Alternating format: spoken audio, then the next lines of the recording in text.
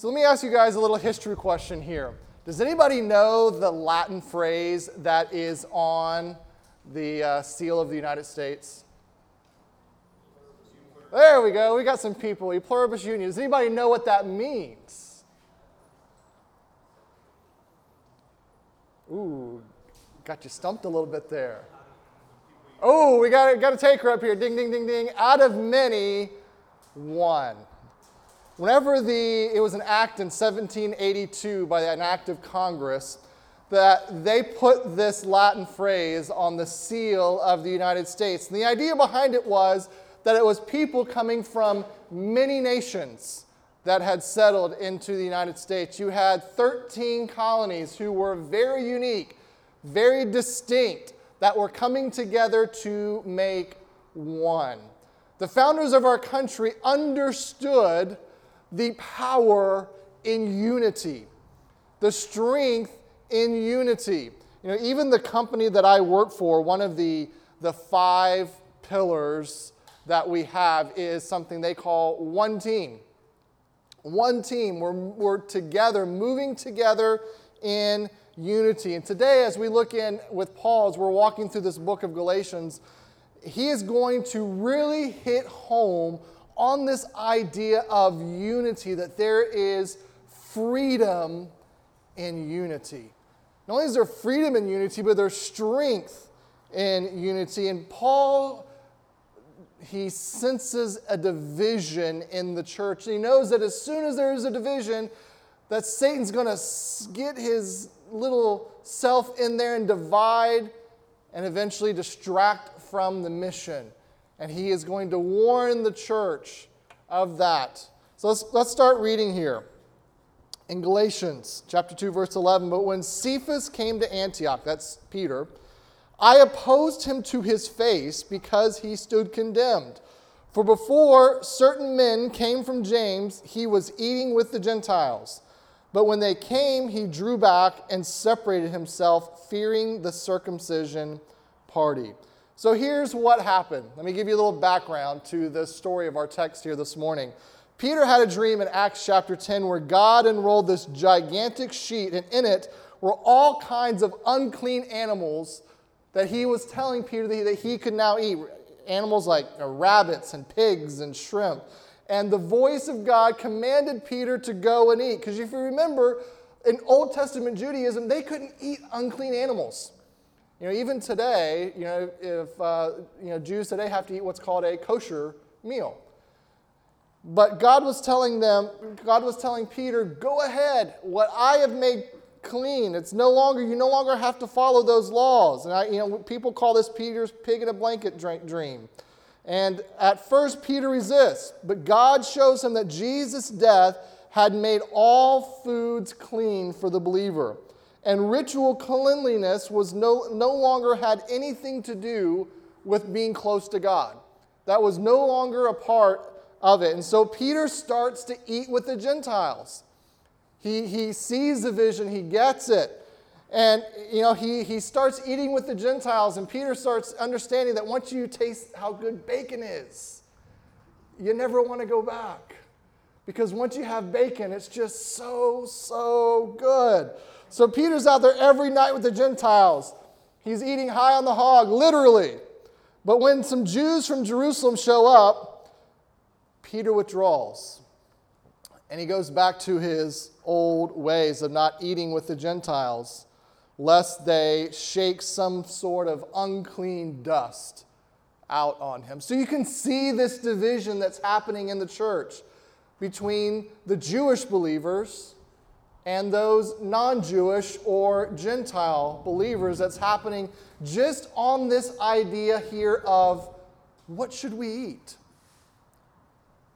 Think about that. We face crazy different things in our world today, but they were divided over what should we eat. All right, let's keep reading in the passage here, verse 13. And the rest of the Jews acted hypocritically along with him, so that even Barnabas was led astray by their hypocrisy. What I love about this is, going back to verse 11, Paul says that I oppose Peter to his face. Man, can you imagine that? Like the 2 pillars of the faith, Peter and Paul. They're like having it out. It's like some HBO special or something. Like they're going at it with each other here, discussing this. And so what happened here is the Jewish Christians began insisting that the Gentile Christians adopt their culture if they were going to be real Christians. And Paul's saying, no, that's not how it is. That's not the gospel. Verse 14, but when I saw that their conduct was not in step with the truth of the gospel, I said it to Cephas before them all. Now this had to be something to watch, right?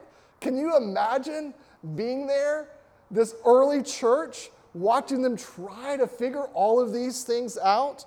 You know, you think about how hard it's been, for us as pastors to just try to navigate through this craziness of coronavirus. We've never had to navigate a pandemic. Imagine how crazy it was for them in the first century, Christianity being brand new, to try to figure all of that out. We think we have it hard. Then think about how hard it was for the church back then. Yeah, it had to be awkward.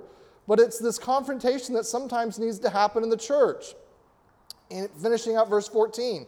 If you, though a Jew, live like a Gentile and not like a Jew, how can you force the Gentiles to live like Jews? Verse 16. Yet we know that a person is not justified by works of the law, but through faith in Jesus Christ. So we have also believed in Christ Jesus in order to be justified by faith in Christ and not by works of the law. Because by works of the law, no one will be justified. Imagine this. Paul is explaining the gospel to Peter. Think about that for just a moment. Paul is explaining the gospel to Peter. These two anchors of the church. If there's not an example of that we as believers need the gospel preached to us, I need the gospel preached to me day after day after day because we get distracted from it, that even Peter needed a reality check about what the true gospel is. He's saying, Peter, at its core, this is a gospel issue. The gospel is that we are justified not because of something about us or something we eat or something we do or don't do, but because we accept Christ's righteousness as our own. When we receive Christ's righteousness by faith, we are justified, declared guiltless and perfect in God's sight. We are completely accepted. We are beloved sons and daughters of God. That is the basis of our acceptance. And when we really, really embrace that, it tears down any sense of superiority that we may have. There's no superior culture. The Jewish people weren't superior to the Gentiles. We are unified under this banner of being children of God. Let's keep reading verse 17. But if in our endeavor to be justified in Christ, we too were found to be sinners, is Christ then a servant of sin? Certainly not. For if I rebuild what I tore down, I prove myself to be a transgressor. For though the law, I died to the law, so that I might live to God. One of the greatest verses in all of Scripture is this next verse. I have been crucified with Christ. It is no longer I who live, but Christ who lives in me. And the life I now live in the flesh, I live by faith in the Son of God, who loved me and gave himself for me. And we've titled this series Set Free because the book of Galatians is about the freedom that the gospel alone provides. We are all searching for freedom in this life, but it's only the gospel that provides that freedom. In this story, I think Paul illustrates two separate types of freedom that we experience when we trust in Christ. I think the first is the most significant, so we're going to park and spend some time here. We have this freedom to unite. Paul explains that much of our interpersonal strife, it goes back to a failure to understand and apply the gospel. This freedom to unite. He said Peter was deviating from the truth of the gospel. Paul is showing us that there are a lot of barriers that we put up among ourselves because we try to justify ourselves, to declare ourselves righteous and good. because of something that we have done. And Paul says, no, that's not the way it works. Jews did this through the law. They had this whole system of things that distinguished them from the world. The Old Testament alone contains 613 laws. In addition to those, Jews made what they would call a hedge around the law. Essentially, rules to keep them from even approaching to break those rules. There were thousands of them. Can you imagine how restricting that would be? How crushing and debilitating that would be to think about trying to keep all of those laws. And just the opposite of what that would be was in terms of freedom. These things separated them from others. And if you did them, they would say you were accepted by God. And if you didn't, you're rejected. And having a list of things that if you do them, you're accepted is not unique to Judaism, of course. All religions have this type of list, these type of things that you have to keep to reach that next level of nirvana or whatever it might be, whatever religion that you are following. And you might say, that's why I hate religion. That's why I've always hated religion. It makes people self-righteous and competitive. And I would tell you that all people, not just religious people, do this. Charles Spurgeon, you guys hear me quote him all the time, the 19th century pastor. He said there's three main dividers in his society. This was 19th century England, and as I read these are so applicable today. It just shows you how the same things, history just repeats itself over and over again. He said there's the pride of race, the pride of face and place, and the pride of grace. First of all, he says the pride of race. For many, their ethnic identity becomes a way of distinguishing themselves above others. So they take pride in their Americanness, their Southernness, their Asianness, their whiteness, their blackness, their Indian culture, their Hispanic culture, or whatever. And a racial distinctive makes them who they are, and it forms their identity. Now, hear me when I say this. Our cultures are beautiful, beautiful things created by God like a many-faceted diamond to reflect His glory. God uses all of the cultures of the world to praise His name, to bring Him glory. But when they become our primary, distinguishable identities, they cause division. You become really proud and protective and defensive of your culture because your culture gives you a sense of identity and it sets you apart. It's part of getting to the point of what justifies you. There's only one race of people that we see in the Bible, and that's the sons and daughters of Adam and Eve, the human race. I so bad when I ask those surveys, those things you fill out, and it says, what race are you? I just want to say human. Because there's only one true race of people, and that's the human race. We have one core problem, and that is sin. We have one hope, and that's the blood of Jesus Christ that cleanses all of us, all people from all cultures. Paul says in Romans 10, there is no difference in Jew and Greek. The same Lord is Lord of all who call upon Him for grace. Where is boasting then? Where is their superiority? There is none. They're all the same. After my identity in Christ, Paul says, all the rest of these defining characteristics are garbage compared to the worth of our identity in Christ. We have one foremost thing that we should identify as being followers of Jesus Christ, as being children of God. When we become Christians, our cultural distinctives, they don't go away, but they should take a far back seat to what it means to become a follower of Jesus. God is not telling Jewish people to become Gentiles in this passage. He's not telling the Gentiles to become Jews. He's not telling Puerto Ricans to be Chinese or Africans to be Europeans. He's telling people to be kingdom of God people. Remember, I've used this analogy so many times.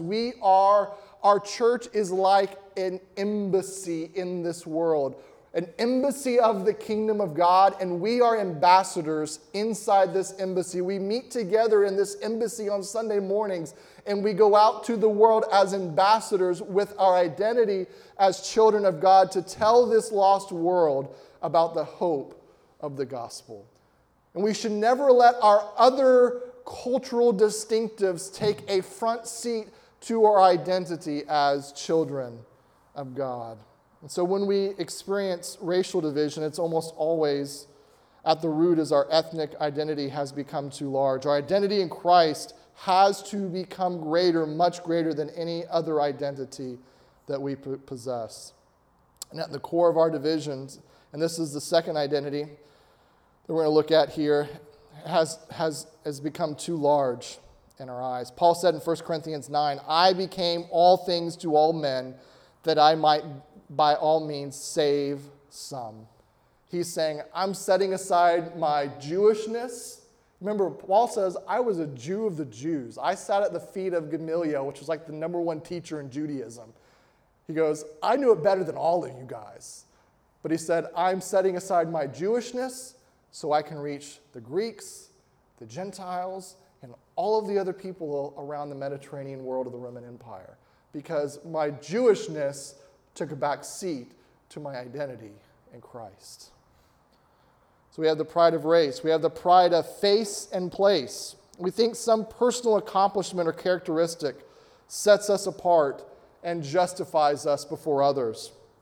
Sometimes we tend to see people in these categories of successful and unsuccessful, intelligent and dull, beautiful and ugly, fit and fat, rich and poor.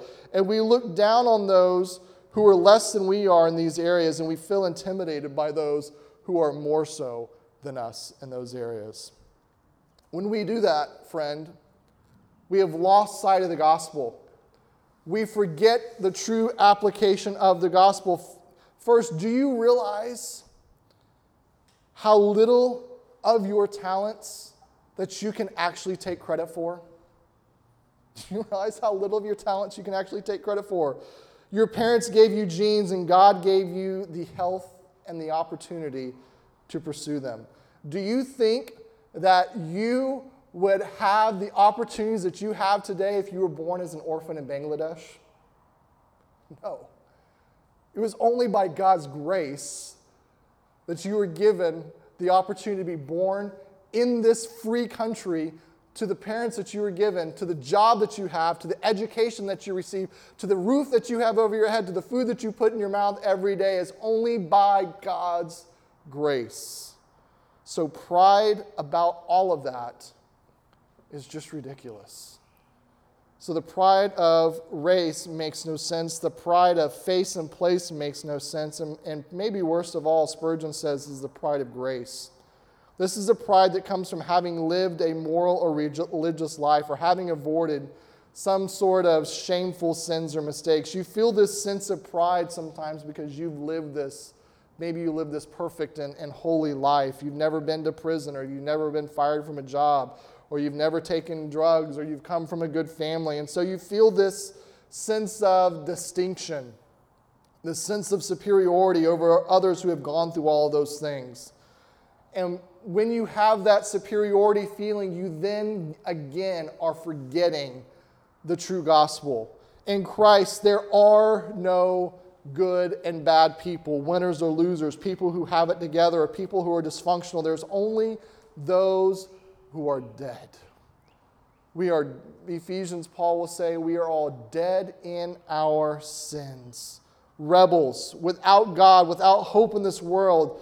That God saves us is a sheer act of His grace alone. And just because God in His grace kept you from some of the worst fruition of your sins doesn't mean that you were made something different, that other people who have gone down that route are any different than what you are. The gospel that we are justified by faith alone in Christ's finished work, it destroys all of that pride. It destroys all of it. So in Christ, we have this freedom to unite because we realize that everything is based on God's grace. Everything. We have this freedom to unite because we have the identity all the same. We are all image bearers of God, and we have been redeemed by the shed blood of the Lamb, and we have the privilege to be called sons and daughters of God, citizens not of this world, but citizens of the kingdom of God. That's what we all are in this room that have followed Christ. So we have the ability to have freedom in that unity.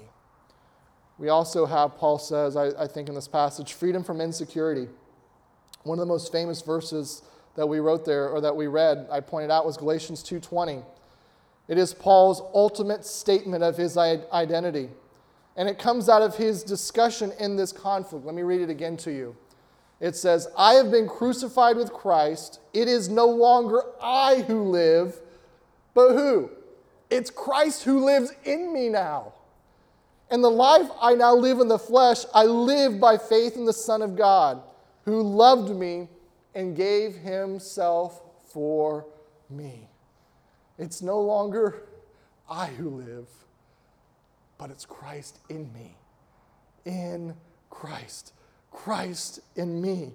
That's the essence of who I am, crucified in Christ. Nevertheless, I live, yet not I, but Christ lives in me. That means not only do I have a new identity, I'm in Christ. His power is in me. Christ in me. If you get nothing else out of this message today, let this phrase marinate on your mind all week. Christ in me. That is my identity. Many of you know you stand accepted by the merits of Christ, but you don't realize you live righteously by the resurrection of Christ. The gospel is you and Christ in you. The Christian identity is, I am in Christ and he is in me. I am in Christ and he is in me. You see, when God sees you now, he sees Christ. Why?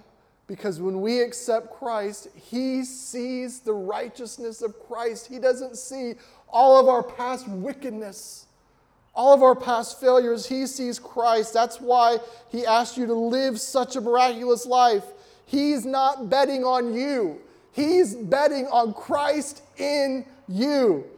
Only one person is capable of living the Christian life, and that is Christ in you. You see, you may feel abandoned by a loved one, a spouse, a parent, but in Christ, you are loved by God. You may feel condemned for your past sins, the past things that you're just ashamed of, that you want no one to know about. But in Christ, you are spotless and above reproach. You may feel down on your luck, but in Christ, you are blessed with every spiritual blessing in heavenly places. All the promises of God are yes in Christ, and they work together for your good. You may feel neglected by others, but in Christ, you are chosen by God. This morning, you may have come this morning to church beat down and defeated because you gave into temptation multiple times this week, but in Christ, you have died to sin's power, and Christ now lives through you to go back out and conquer temptation this week. You may feel like you aren't making a difference in life, that your life is just an account for nothing. But in Christ, you are raised with Jesus and seated in the heavenly places, and he has blessed you in this world to be a blessing to the world around you. You may feel broken this morning, but don't forget, in Christ, you have been made complete. In Christ, you are adopted to his family. In Christ, you are a beloved child of God. That's who you are. So stop acting like someone else. Because we have Christ in me. The gospel frees you from the insecurities you feel in life because Christ in you, you can live in gospel freedom. Let's pray.